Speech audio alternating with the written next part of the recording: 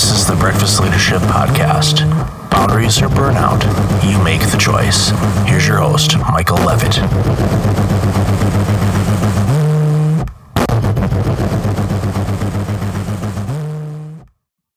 We're all familiar with the Kevin Bacon and 6 degrees of separation. I believe in today's online world with social media and connections, we are probably 2 to 3 degrees from everyone. It's amazing in LinkedIn, for example, when I go to look at someone that's in my space, not my space, but in my space, I'm a 2nd degree connection.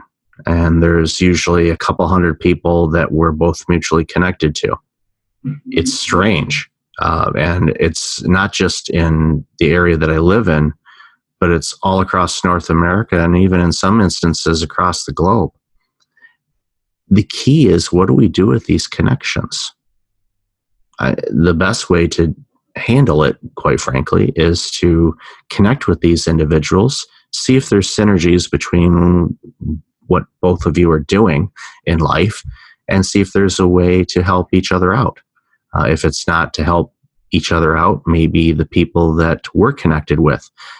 It's amazing how much impact you can have as a human, and in business and coaching, whatever you do, when you connect with people and you figure out if there's ways to help the people that they're serving. You may not, again, help them, but you might be able to help some people that they're serving, which has a ripple effect. It has a positive impact on the world. It, quite frankly, makes you feel great. At least I hope it does. Because for me, when I'm able to help someone get through something or solve an issue or a challenge, it's a great feeling. And I think if more of us did that, we would have quite a different world than what we're facing today. Happy to hear your comments on this. Send me a message. Go to breakfastleadership.com. And at the bottom of the page, just fill out some information and send me a note on, what you think about 2nd degree connections and 3rd degree connections and how you're using them to impact the people that you serve and yourself. Till next time, be well. Hey, it's Michael again. Thank you for listening to the podcast. I really appreciate it. If you're like many people, you're dealing with some significant stress and possibly approaching burnout.